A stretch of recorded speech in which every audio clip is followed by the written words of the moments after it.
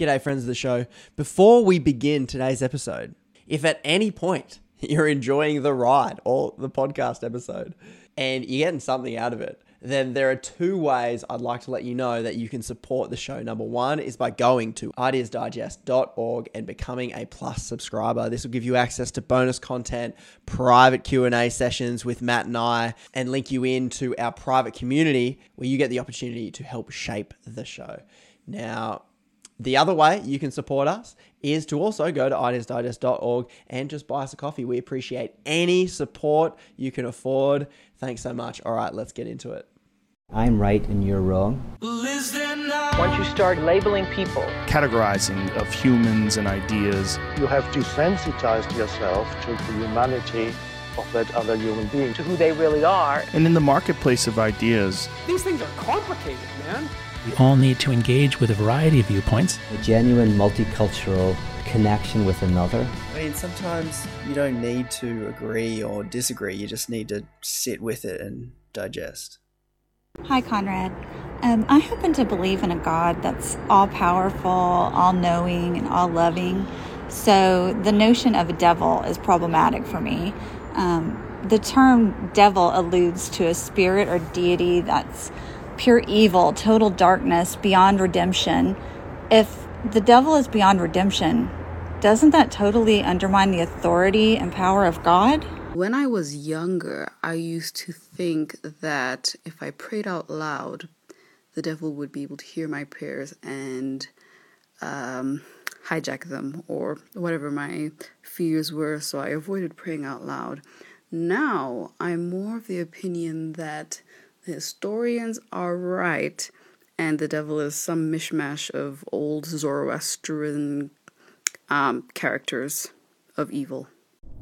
I'm at a point in my theology journey where I no longer believe in hell as an eternal conscious torment, but when it comes to the devil, I feel an almost instinctive reaction to say, yes, of course, the devil is literally real. How else could we explain the existence of incomprehensible pain and suffering, evil, corruption?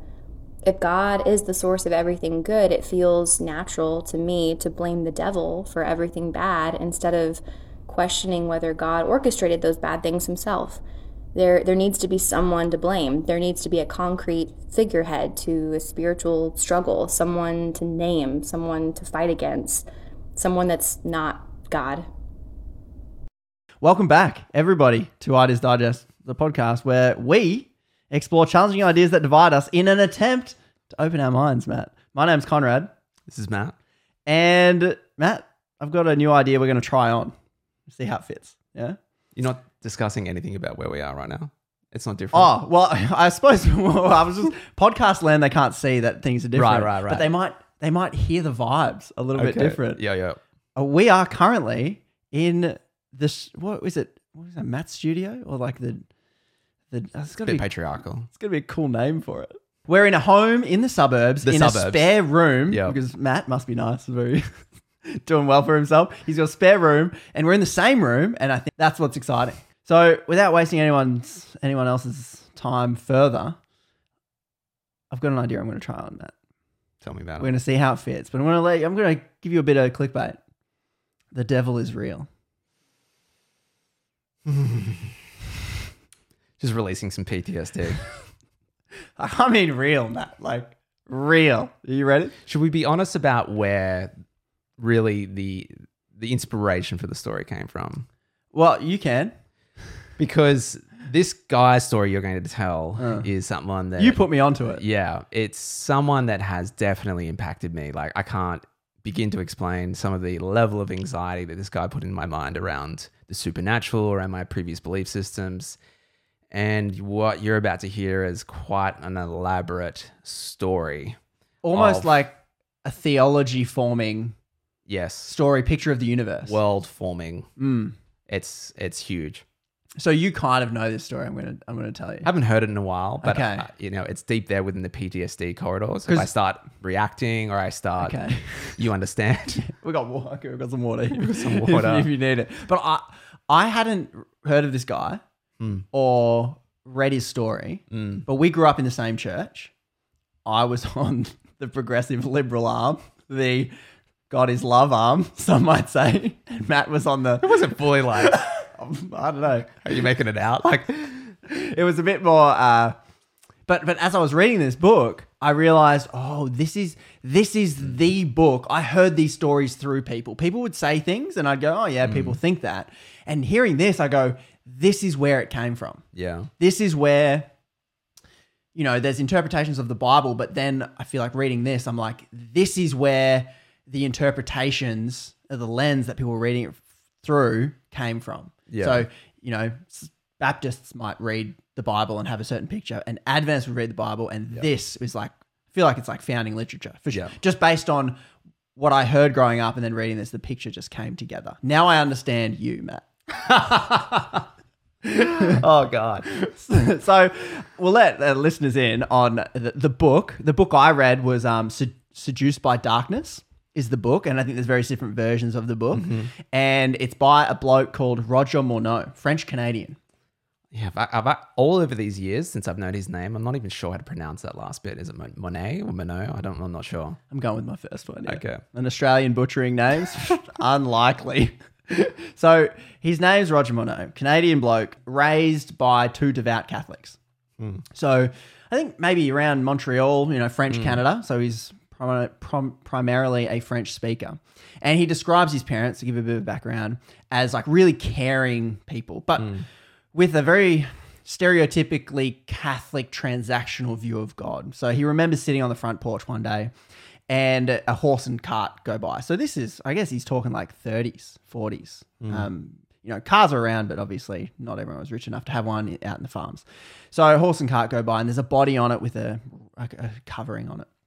And they're sitting there going, oh, that's sad. Someone's just died and his parents are there. And one of the blokes with the cart comes up, I guess, talking to the neighbors going, yeah, it's really tragic. This guy, he used to work for you. You kind of know him. Yeah, he's dead now. And like, that's really sad. And the person who's talking to his parents saying, it's really sad because they were poor and this guy died without the priest being able to give his last sacrament. So he can't really be forgiven for his mortal sins.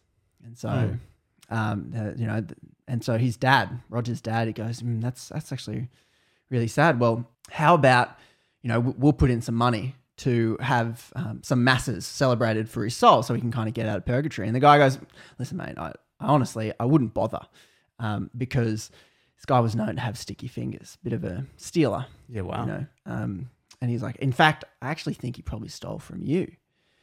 And Roger's dad's going, oh, really? Right, okay, well, as of this moment, I will give him everything that he's borrowed from me. It's his now.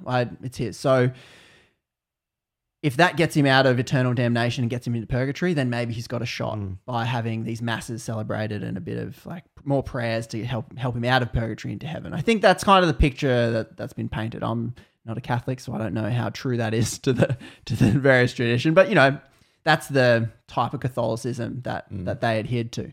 And he remembers thinking, geez, God must suck. Like, my dad got a guy out of hell, but God was going to put him into hell.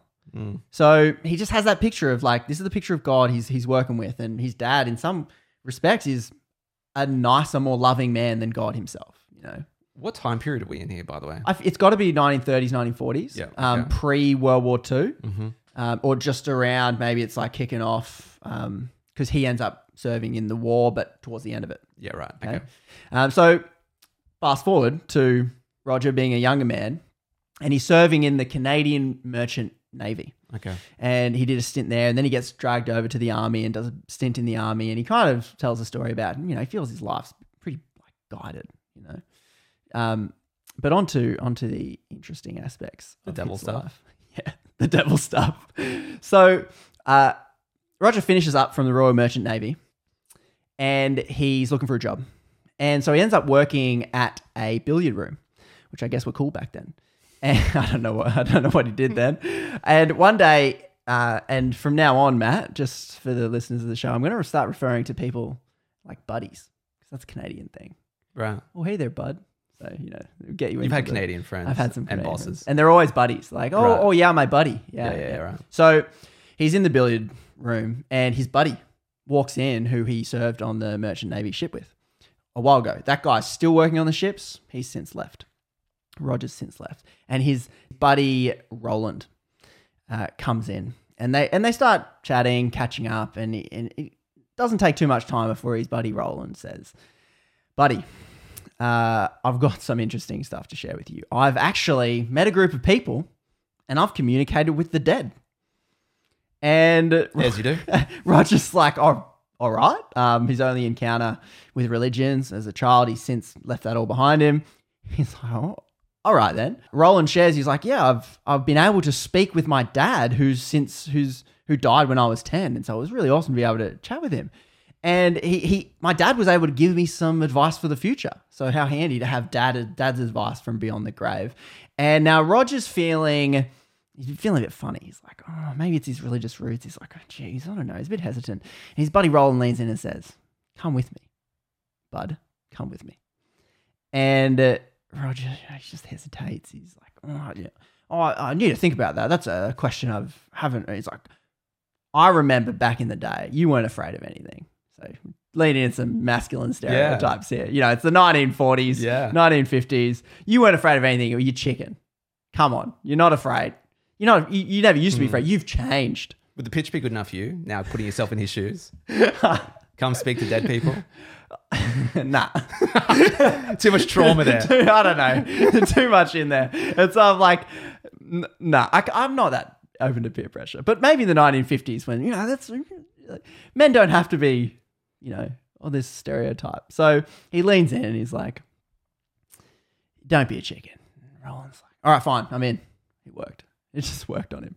So he agrees. He goes, next Saturday evening, he gets picked up by his friend Roland, and I think they're catching public transport around. They're not super well off. So, and they end up in this nice estate in Montreal, and they end up going to a nice big Montreal house. Yeah. And they're attending a seance. That's what he says. We're going to a seance. Okay. And they walk in, and there's about 20 people milling around, and there's a medium. Okay, there's the person who is going to talk to the dead.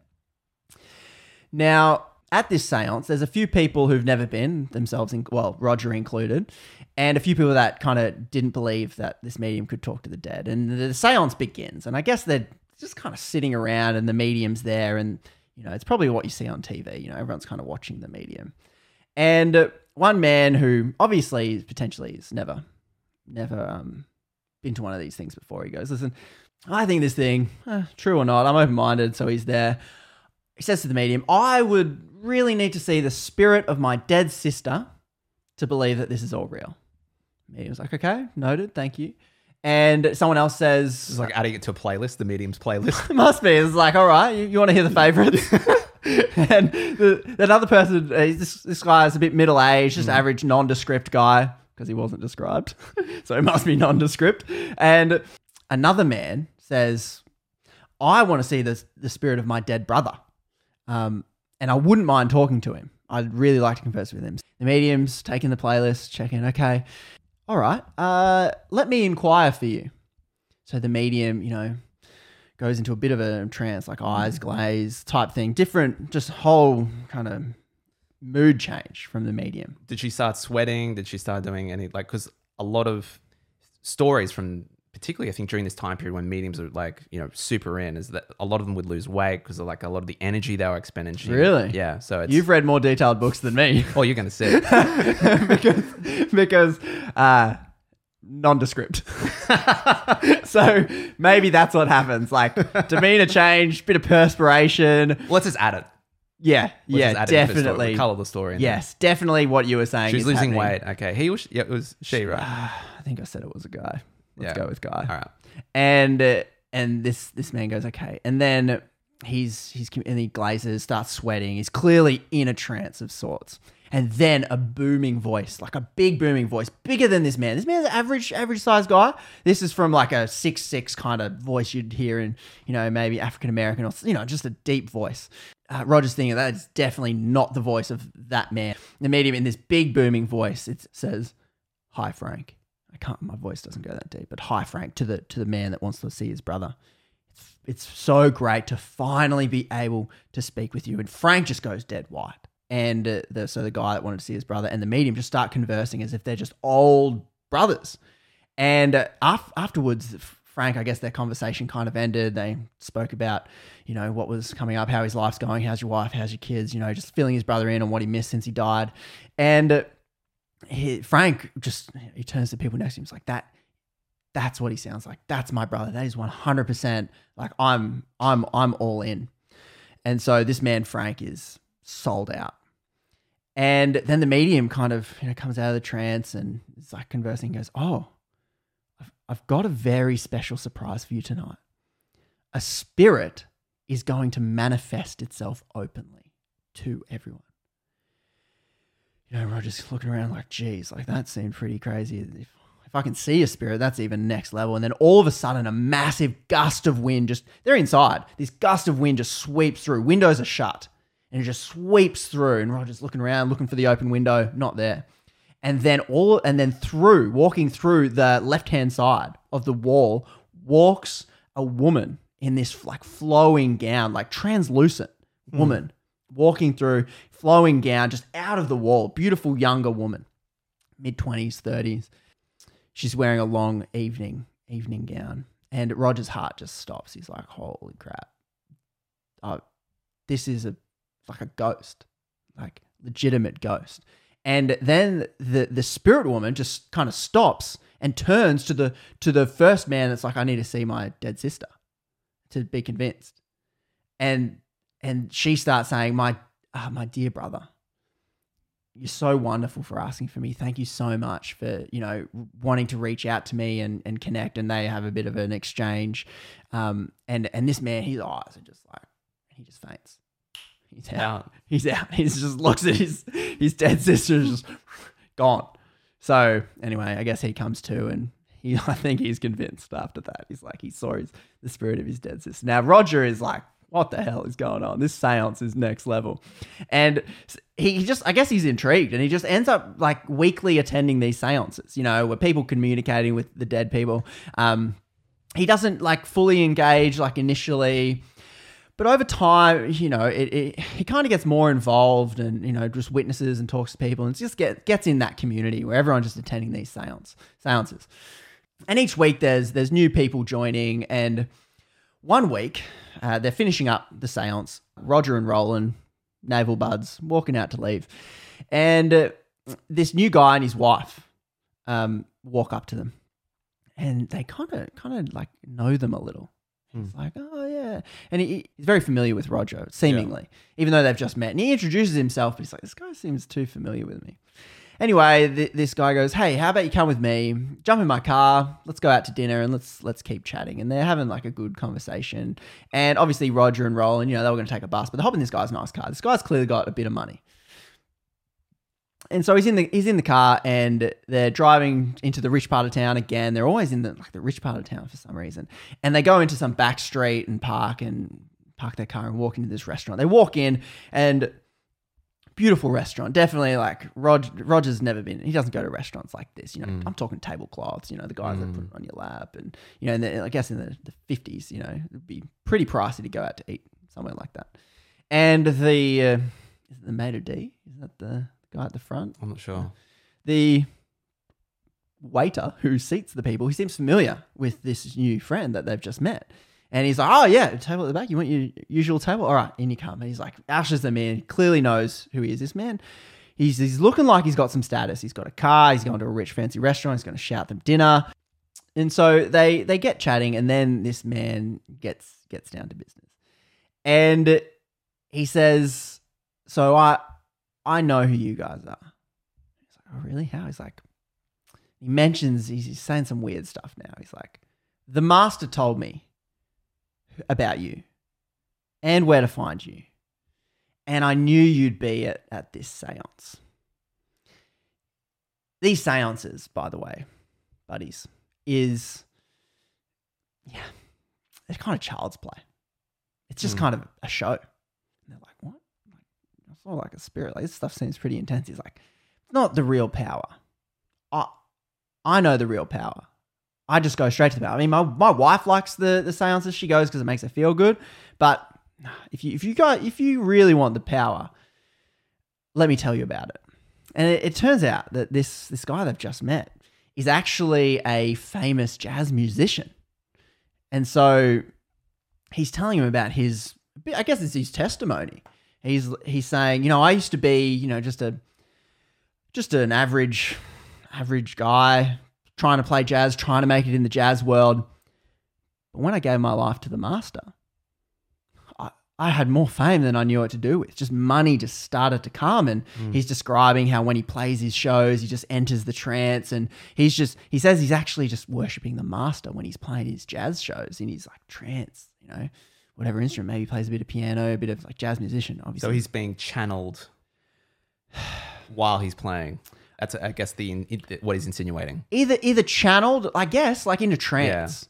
So yeah, spirit takes him over. Spirit would be taking over and playing the music for him. Yeah. And so that's kind of what's happening when he's playing his jazz music, and his name's George. So just for future reference, this new jazz musician, his name's George, and he just lets him know that, mate, this is commonplace in the music industry. You don't make it anywhere unless you've got some power behind you. And if you want more power, I can show you that power. So how about this? You come with me and visit our secret society. Now he's looking around. Now he's keeping his voice a bit down. He's like, the masters told me to invite you. I want to show you the secret society.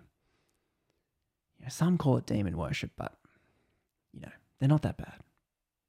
You probably heard like demons, the devil, like to be wary. It's all politics. It's not that bad. So it's all cancel culture. We're being cancelled. The devil's being cancelled. And Roger now at this point, he's like, they're looking at each other. They're like, geez, like, hang on. The master, demon worship. What are you talking about? He just leans in closer. Lucifer. And it drops. He's got some flashbacks to childhood being like, oh, God, devil, Lucifer, like, right, like the guy kicked out of heaven, that guy, like fallen angel guy. Jeez, all right. And seeing the looks on their faces, he's like, listen, once again, it's not that bad. Okay, come and have a look. So Wednesday night, I'm gonna pick you up, and they're like, oh, okay, like he's paid for dinner. He seems like a nice guy. He's successful. They're people, looking at them. Nice restaurant. They've never seen this before, so. All right, fine. And then Roland and Roger walk away. They go, oh, Roger's like, maybe I'll see him again. Who knows? Whatever. But that Wednesday, sure enough, bloke pulls up, nice, sweet car, picks him up, hops in.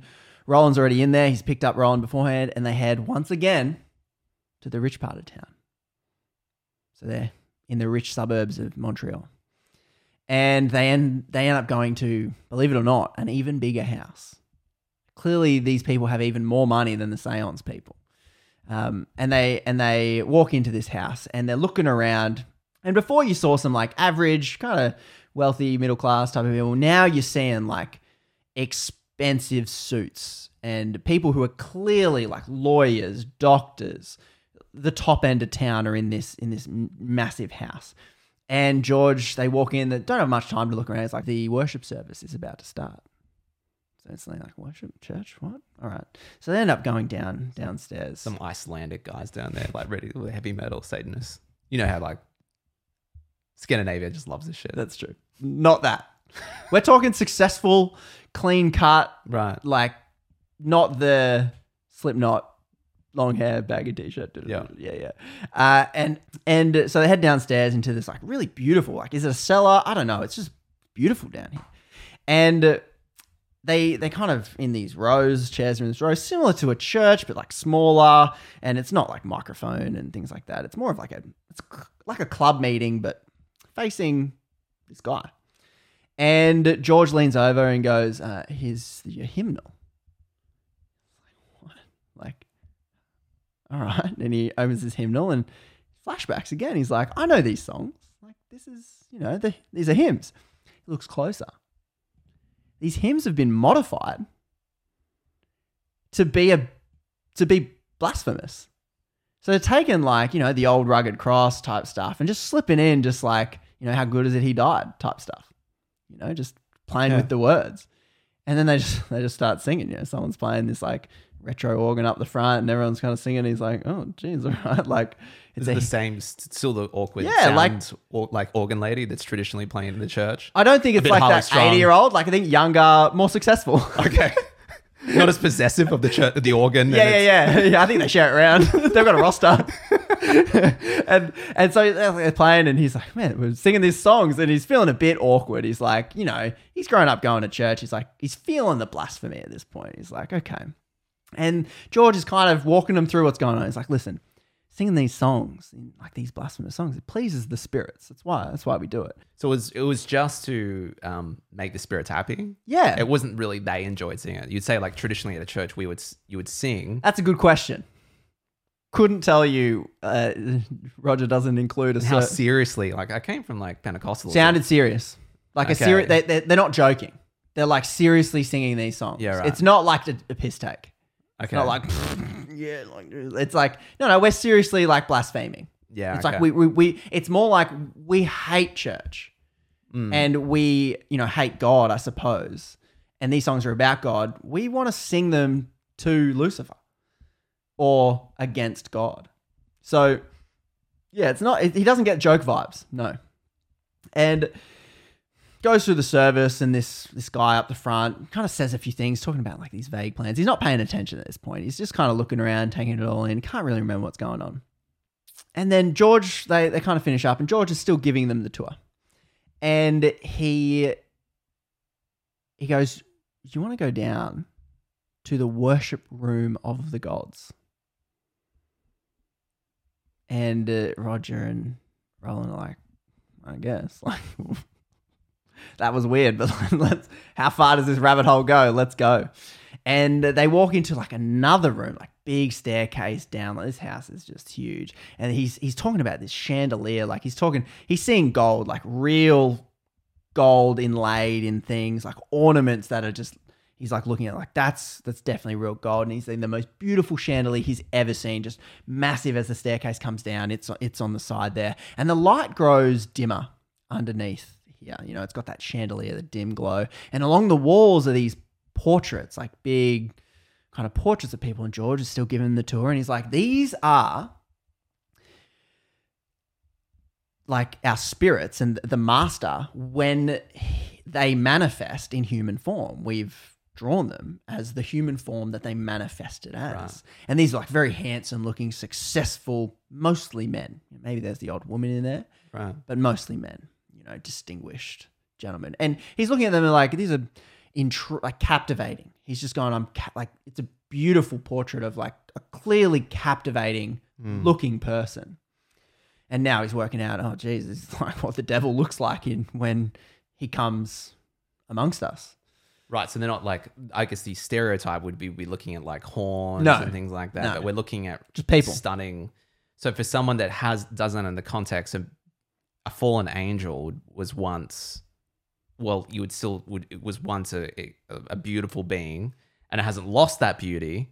Yes. It's just that changed its spiritual choice or whatever, and now it's... Yes. So it's this still dark and evil, but it's still beautiful, how it was originally designed. Yes. The beauty comes across, and George is always kind of letting him in on that Lucifer is that fallen angel, but like, he's telling a story of when like the high priest of this satanic church, had a vision from one of these fallen angels. He was like blinded. He like couldn't see. So exactly what you're saying. Yeah. It's like the beauty of the angels, but in a terrible way, I suppose. It's like completely different, but with that same beauty. It's just not your yuck evil, that you would generally think of like an evil horned devil.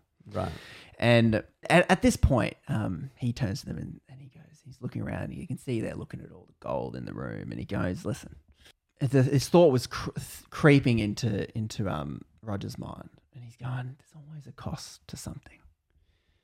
How do you get this rich? And then he starts to feel a bit afraid because he's like 2 levels underground in this room. It's like full of like powerful people, and there's no real way out. He's at the mercy of this George guy who he's only met one time, who's told him, no, I've had a vision to be. It's all kind of clicking for him, but I don't know. He's giving him the subtle elbow of like, George's. He's just like, where's the ticket out? But then you get in the sense that like, I don't want to mess with these people because it's like real world power. you know? And George Linzoma goes, you're both in the right place.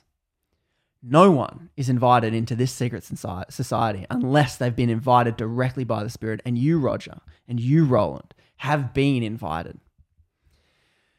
So that's heavy. It kind of sits with him. He's like, all right, come back next week. Let's continue. You know, we want you part of the society. You know, let's continue going. So is there any initiation rites? Roger's not aware of that. Not aware. Okay. Not aware. This is just, you know, they're easing him in with the, check this out. Check out my massive house. And they're intrigued. They seem like nice people. A bit of fear in there, a bit weird. But because of all the seances, I guess, you know, they're a bit desensitized. It's, you know, this weird stuff's more normalized. And so week after week, they keep going on these Wednesday nights. George keeps picking them up and then bonds grow. And one week, they're doing their worship service in the same room. And they select 5 volunteers from, so this is some of the stuff that would happen during these services.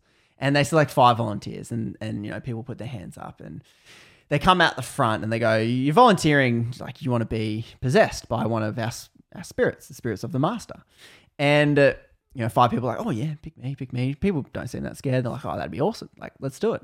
And they're all standing there in a line and the high priest going, okay, we're going to call in the spirits now and let's see what they have to say to us. And the first man, he's standing there. Then all of a sudden, eyes glaze. Like this guy is like tripping now, just standing there. And then his voice starts to change into like a French accent. Like a more of a French accent because they're in like French Canada. So it's a different French accent and everyone kind of picks that up. We wouldn't know, but they do because they're French Canadian. We're ignorant Australians. That's right. Not English, mate. She doesn't speak Australian. so it's a different accent. Like clearly that's speaking a bit more regally too. Like, yeah. And it turns out that this guy has channeled the spirit counselor of Napoleon. Yes. Spirit counselor? Yes. Of Napoleon. Of Napoleon. So this guy. The guy that informed, the spirit that informed Napoleon. That's right. That's right. Jeez. And so I guess. Know some good strategy. That's right. Not good enough to win at the certain battle, where it was. Was it? Need to fact check me on this. Waterloo? No, it's not Waterloo, is it? You're out of history. I'm out. But a battle he eventually lost. I guess we know. Is it Waterloo? Waterloo sounds familiar, but I wouldn't put it past it being like civil rights era. I know. The Battle of Waterloo for like the Civil War America. So you can sound smart when I edit down on the podcast. Yeah. Or I leave this in. Matt's Googling everybody. Waterloo. Got it. Battle of Waterloo, 18th of June, 1815. Okay, so it was Napoleon. Yeah. So I guess Napoleon's spirit counselor would have possessed Napoleon on and off, you know? And so this guy, I guess, is speaking as if he is Napoleon. Because I guess at some point he was, because he possessed Napoleon. Killed a lot of people, so it might explain something there, you know? I still think he's a shitty counselor. I'm like, if you're that smart, Wellington, the guy he was fighting, he could have beaten him. Maybe Napoleon... He could have told him about the really bad winter that they encountered as they went into Russia. Pissed him off. Or maybe Napoleon didn't listen. Those guys were like frozen solid and the guy doesn't have any like fucking weather conditions that he can like at least let this guy know of. Maybe these are the questions that they asked Napoleon in the room. Hey, why'd you fail? Because he's now Napoleon and everyone in the room is asking him questions. Right. You know, maybe on strategy. Maybe that's one of them. Naysayer Matt's in there. Why'd you lose, you idiot? And then the demon gets like real pissed off. Yeah. I'm like, Matt, sorry. Shut up. He didn't listen, all right, Napoleon. Short man, real stubborn. And so everyone's asking him strategies and Roger's real convinced that this is Napoleon. It's like, it's clearly not that guy's voice once again. Clearly an accent he's never done before. And then they're asking him some questions. And then they finish up. Man, glazed look, kind of finishes. Goes on to the next man. Eyes glazed. He's channeling someone else now. And this guy he's channeling, real niche market here. But the current mayor at the time, 1950s, 1960s, the current mayor of Montreal, he's channeling him. But he's alive. I don't get it. That's right. So he's impersonating this guy. And I guess the connection is the spirit possesses the counselor. So this is the spirit that is working on this mayor. Right? So it's like, so that's why I say it's spirit counselor, because if you're the mayor and I'm the spirit counselor, I'm next to you, possessing you, advising you. You're alive, but I'm, converting you, right? And I will get to that point in a minute, like, oh, but he's alive. So he's channeling the mayor, and there's a historian there as well who's like following politics quite closely. Now he's grilling this mayor counselor, and he's saying, "Oh, can you recite the speech on this particular date that mayor gave? Because there's controversy around it. I want to know exactly what he said. Obviously, the time before TVs, so the paper might have misreported it. He wanted to know exactly what was going on, and this spirit can't answer the question, and he's like, "Bear with me. I wasn't there on that day doing that sort of thing. Let me get the bloke who was, or the buddy who was." And steps away. Guy like glazes, kind of wakes up again, but back into a trance again. And another guy with it sounding slightly different just picks up and answers the question that he was saying. And the historian seems satisfied. This guy asking questions in the crowd, he seems satisfied. He's like, okay, yeah, like that answers a lot. Only someone who was there and in intimate circles would know the information that they're giving. And so that's kind of the evening. That's the program. These people kind of get possessed by these historical Sounds pretty figures. entertaining, to be honest. Like, I want to talk to this spirit guy from Napoleon. I've got plenty of questions. I've got Google and a smart mouth. I'm ready for you, demon. Demon, don't mess with the demons, Matt. I know you start cross-examining me. I'm like, don't. Just what Google said. And so, this section of the program ends up. So, and you're going to, this part I've included specifically for you, Matt, right? He's giving a sermon now, this high priest. And Is there any music in the background? No, let's say light organ, E minor. And he's giving his sermon, but these sermons seem to be like the devil disclosing like intimate master plans to like the good guy because he thinks he's got him. Like the villain's holding his gun to James Bond. It's like, oh, and James Bond's like, but how'd you do it? And the villain's like, well, here was my master plan. And they kind of divulge everything. Right, yeah. That's what these sermons seem to be a little bit like. Like they're given the plans. And so this high priest is talking about how the biggest deception of all, and this kind of comes to your point you mentioned before, the biggest deception of all that the devil is laying amongst everybody is that we have an eternal soul.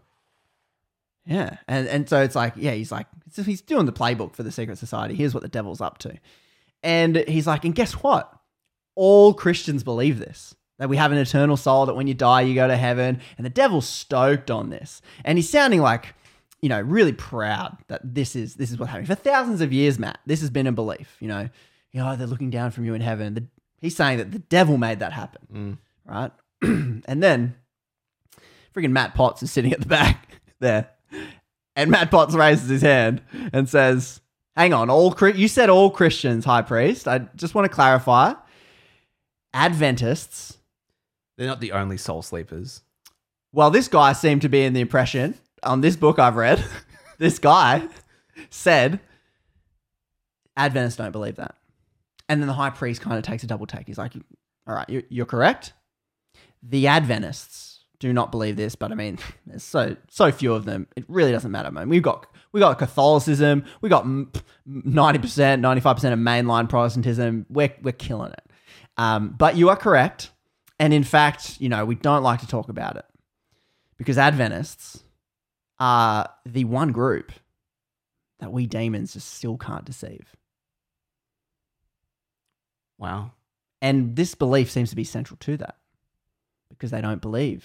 So Adventists don't believe that you go to heaven when you die. They believe, you're sleeping until Jesus comes back. So when you're dead, you're dead. That's the Adventist belief. Turns out in this, Adventists have overcome this devil trickery. So, Roger's sitting there going, Adventist, right? Goes to the back of his mind. It's a word that's in his mind now, mulling it over. Didn't really think much of it. He's like, really is Adventist? I don't know. Never heard that word before. And so he's continuing going to these meetings, and he's meeting up with the high priest every now and then as well. Kind of gets to know the high priest. I just want to know what these types of people are like. Are they just like nerdy people? Are they like... No, these are like, okay, so let me tell you that. We're talking high profile lawyers working for big banks. We're talking like Wall Street bankers. Yeah, right. We're talking the highest of society are the people in these meetings. The most successful in society are in these meetings. They're not just a bunch of weird nerds, emo kids sitting around with Dungeons and Dragons stuff. No. Because remember at the beginning, he was saying like, this is the real power. The other thing, the seances, it's just a show. Yeah. And so that links to what you were saying before when you're like, oh, but this mayor's alive. This is what the high priest, over the meetings has divulged. He said, those seances where you're talking to the dead, nah, you're not talking to the dead. You're just talking to us spirits who are having a good time. We know your loved ones. We know what they sound like. We know everything about them. So we just pretend to be them. It's a bit of a parlor trick, gets you in, intrigued, all that sort of stuff. But it's part of the deception. People believe that and then they get sucked in because they want to connect with their loved ones. But in fact, they're connecting with the dark angels, the master, as they keep calling him.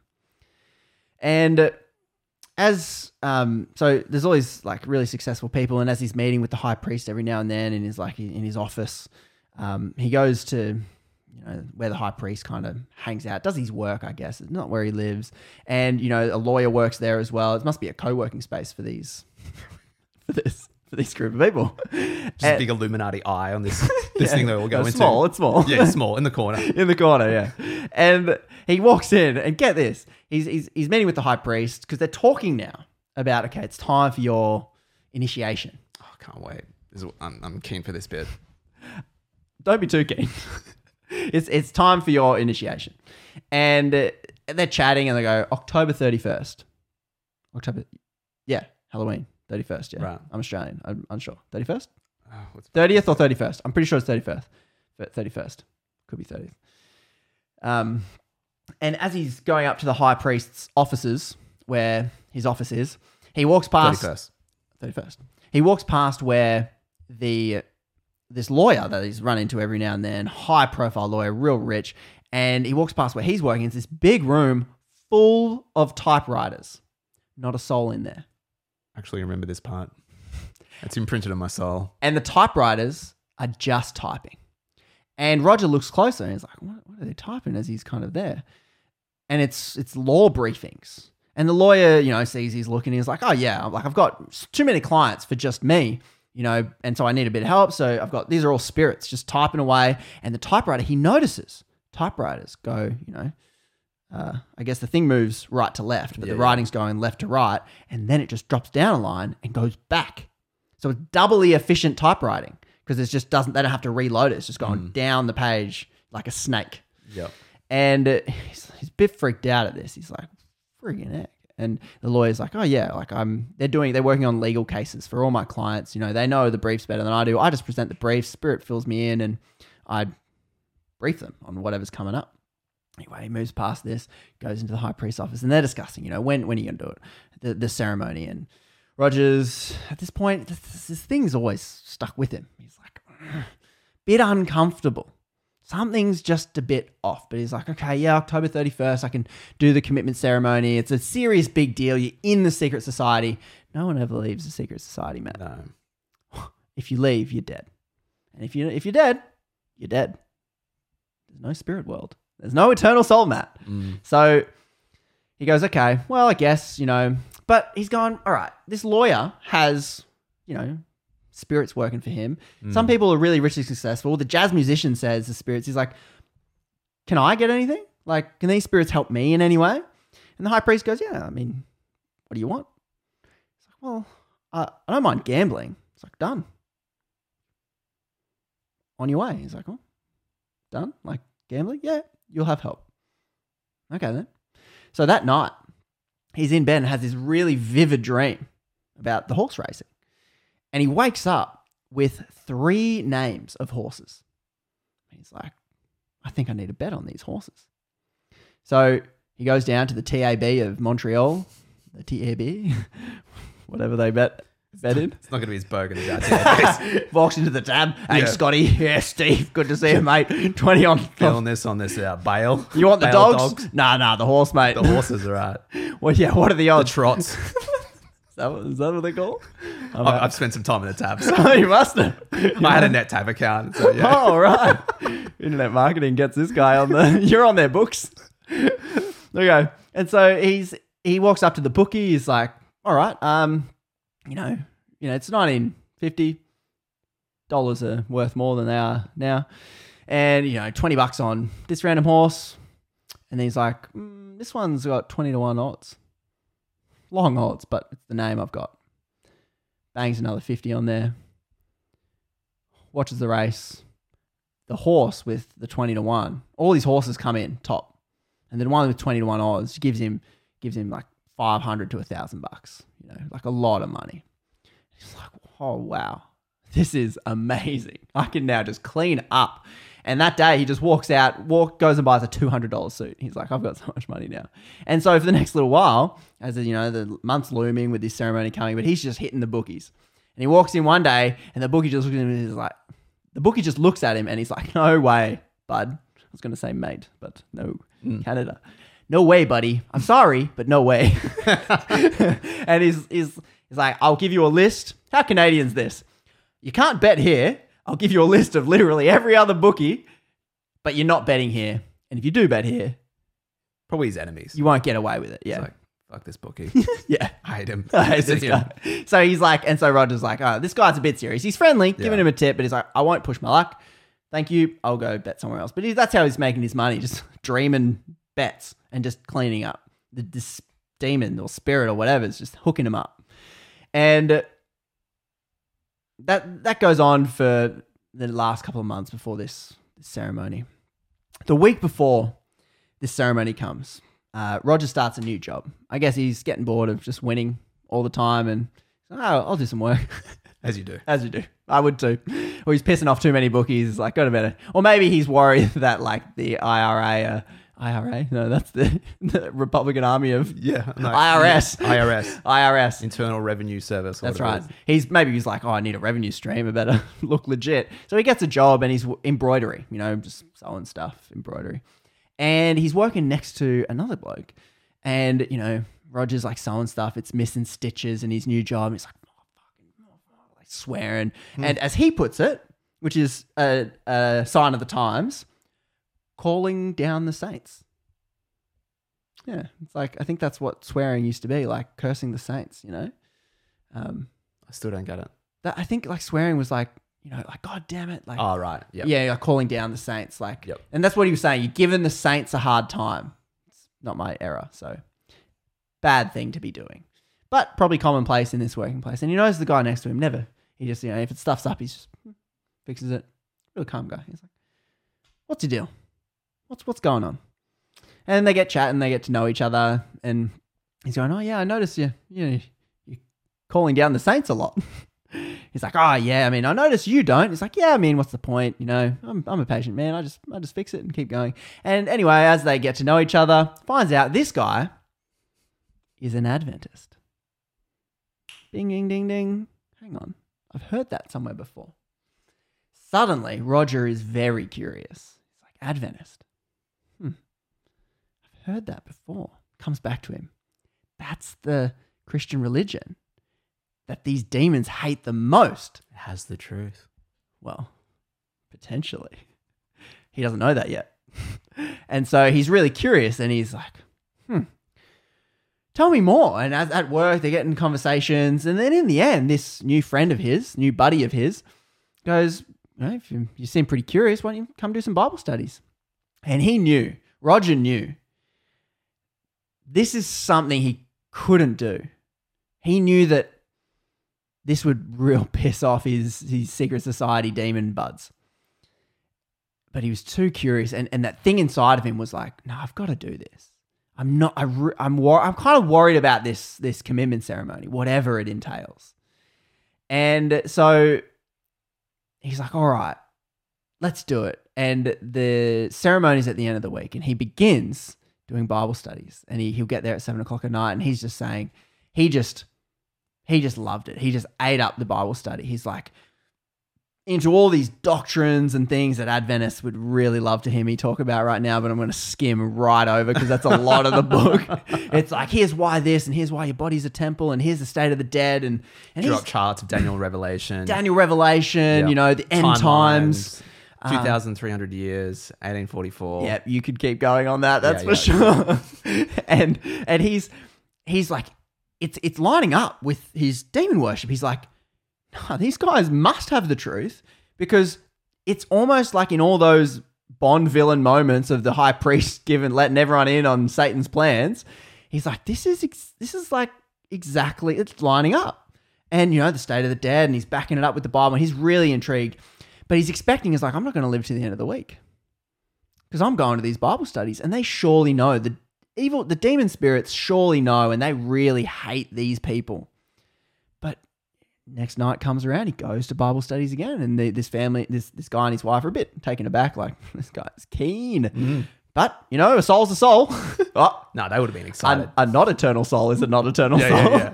So we'll take it. A breath is a breath. A breath is a breath. A soul for after the sleep and wake up for God later is a... Yeah.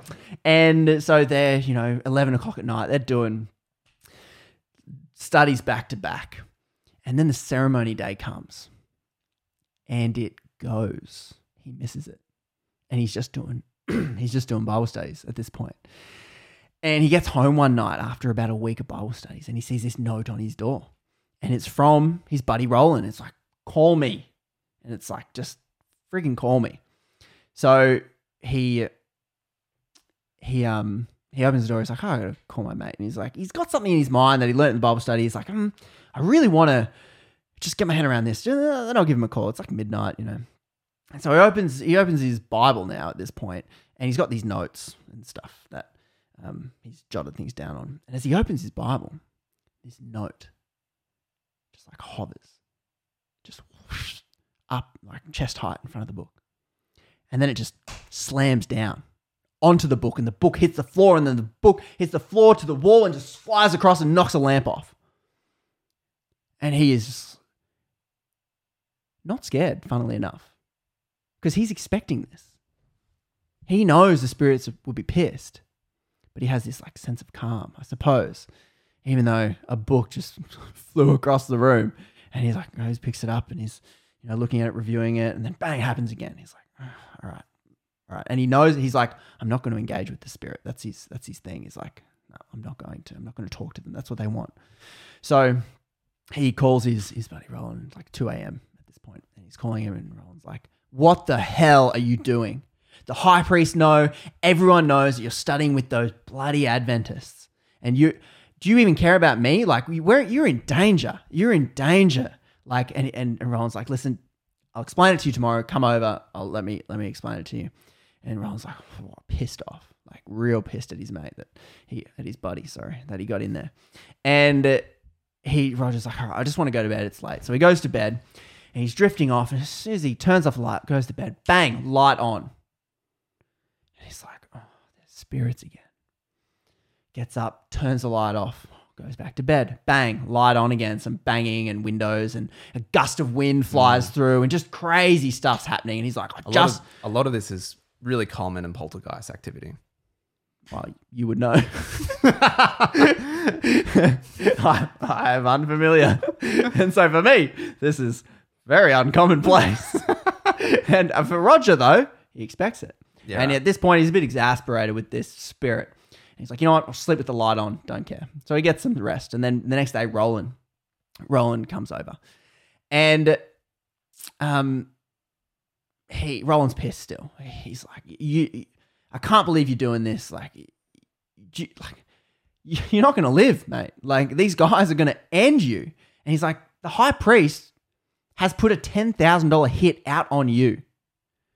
And Roland, like, I guess filled with this just newfound confidence of the truth of his beliefs. He knows the truth now. He knows that these are the spirits of Satan, and he knows that God now is on his side, and God is more powerful. So he's got this like faith in there, and he's like, and at this point he's feeling real, that confidence of like a freshly converted, like, you know, I've done the Bible studies, I'm equipped. And he says back to his buddy Roland, he's like, you tell them that the moment I die, they're all finished. If they touch me, it's over for them.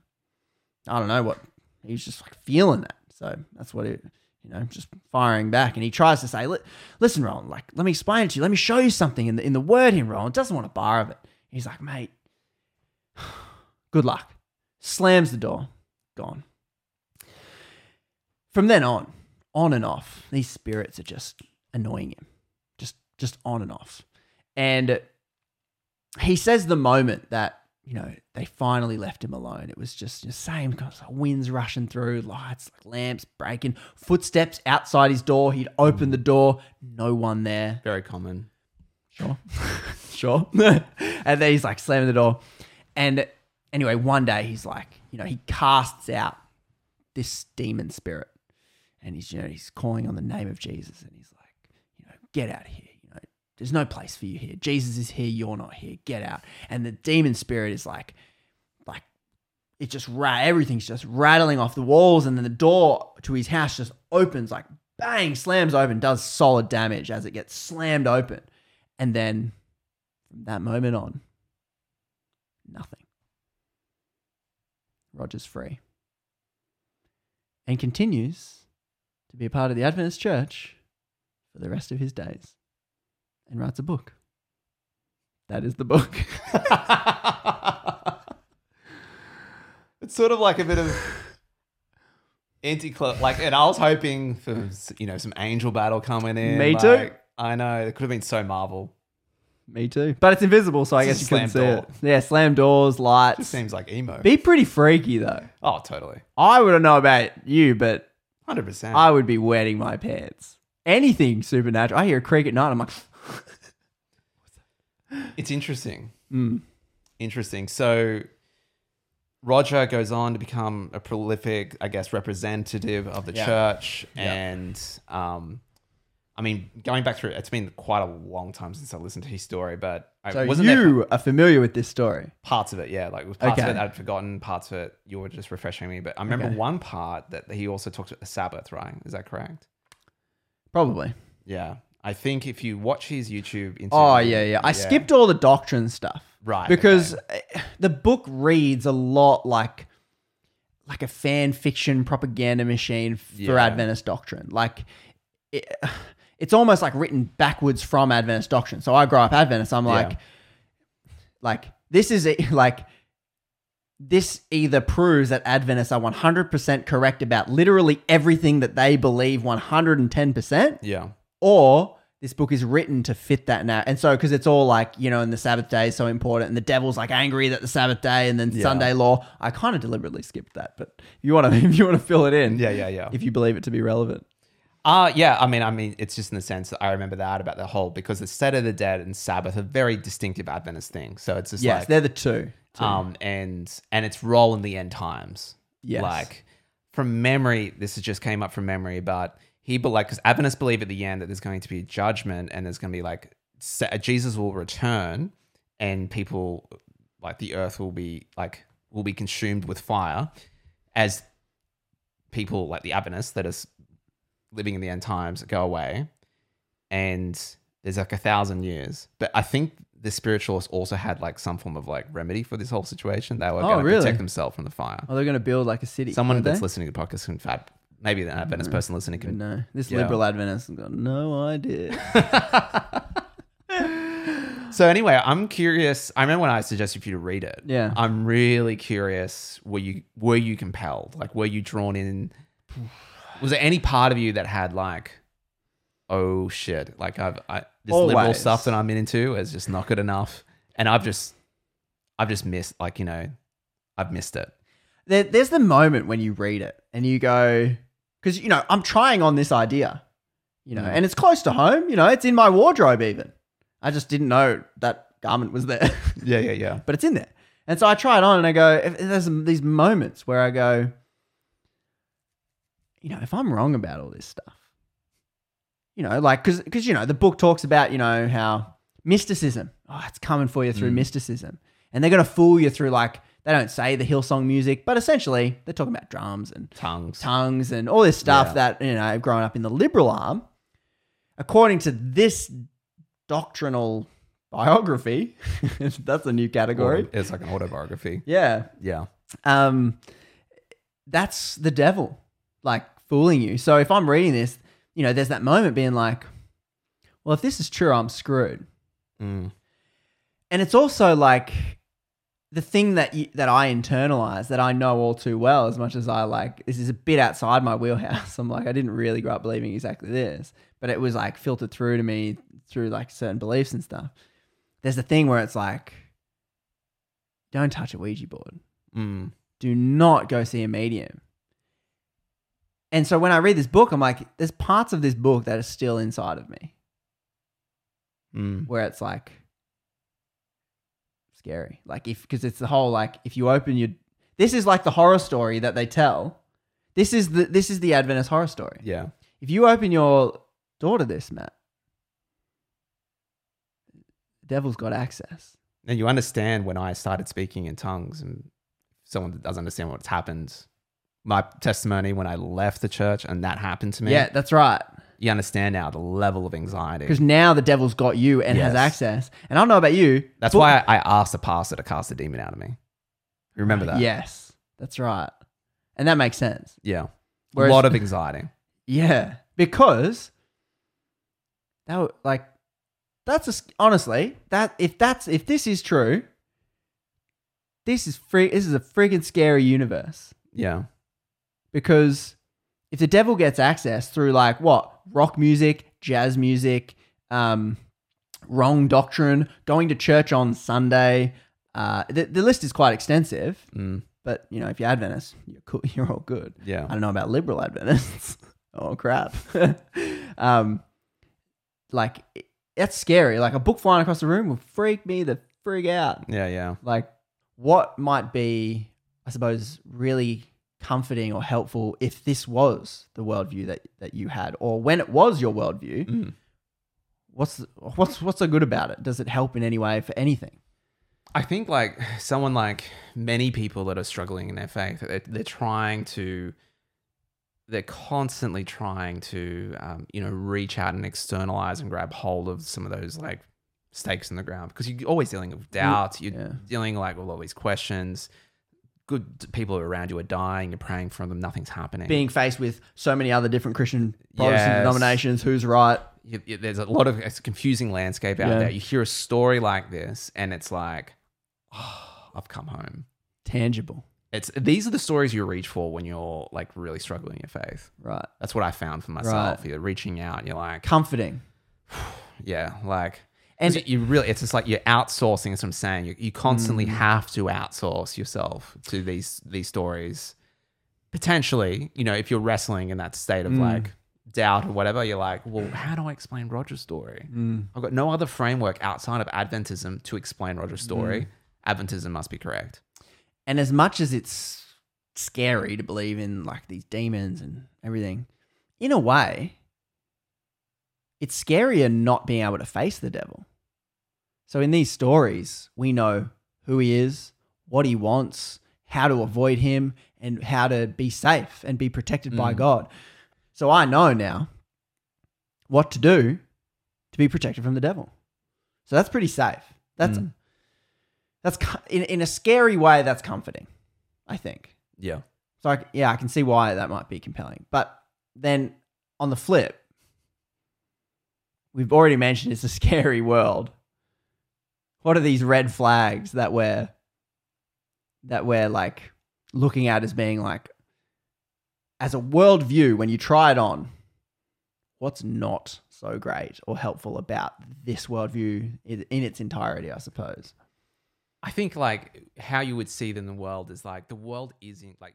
G'day, friends of the show. This conversation that has so beautifully faded out does in fact continue, but for our Plus subscribers who can access this on their Plus subscriber podcast feeds. So if you would like to hear how Matt and I work out, I suppose, what is true, what is false, and where we personally land the plane on this crazy story about demons and the devil and worshipping Lucifer, then head to ideasdigest.org and subscribe to become a Plus subscriber, or as I like to call them, a super friend of the show.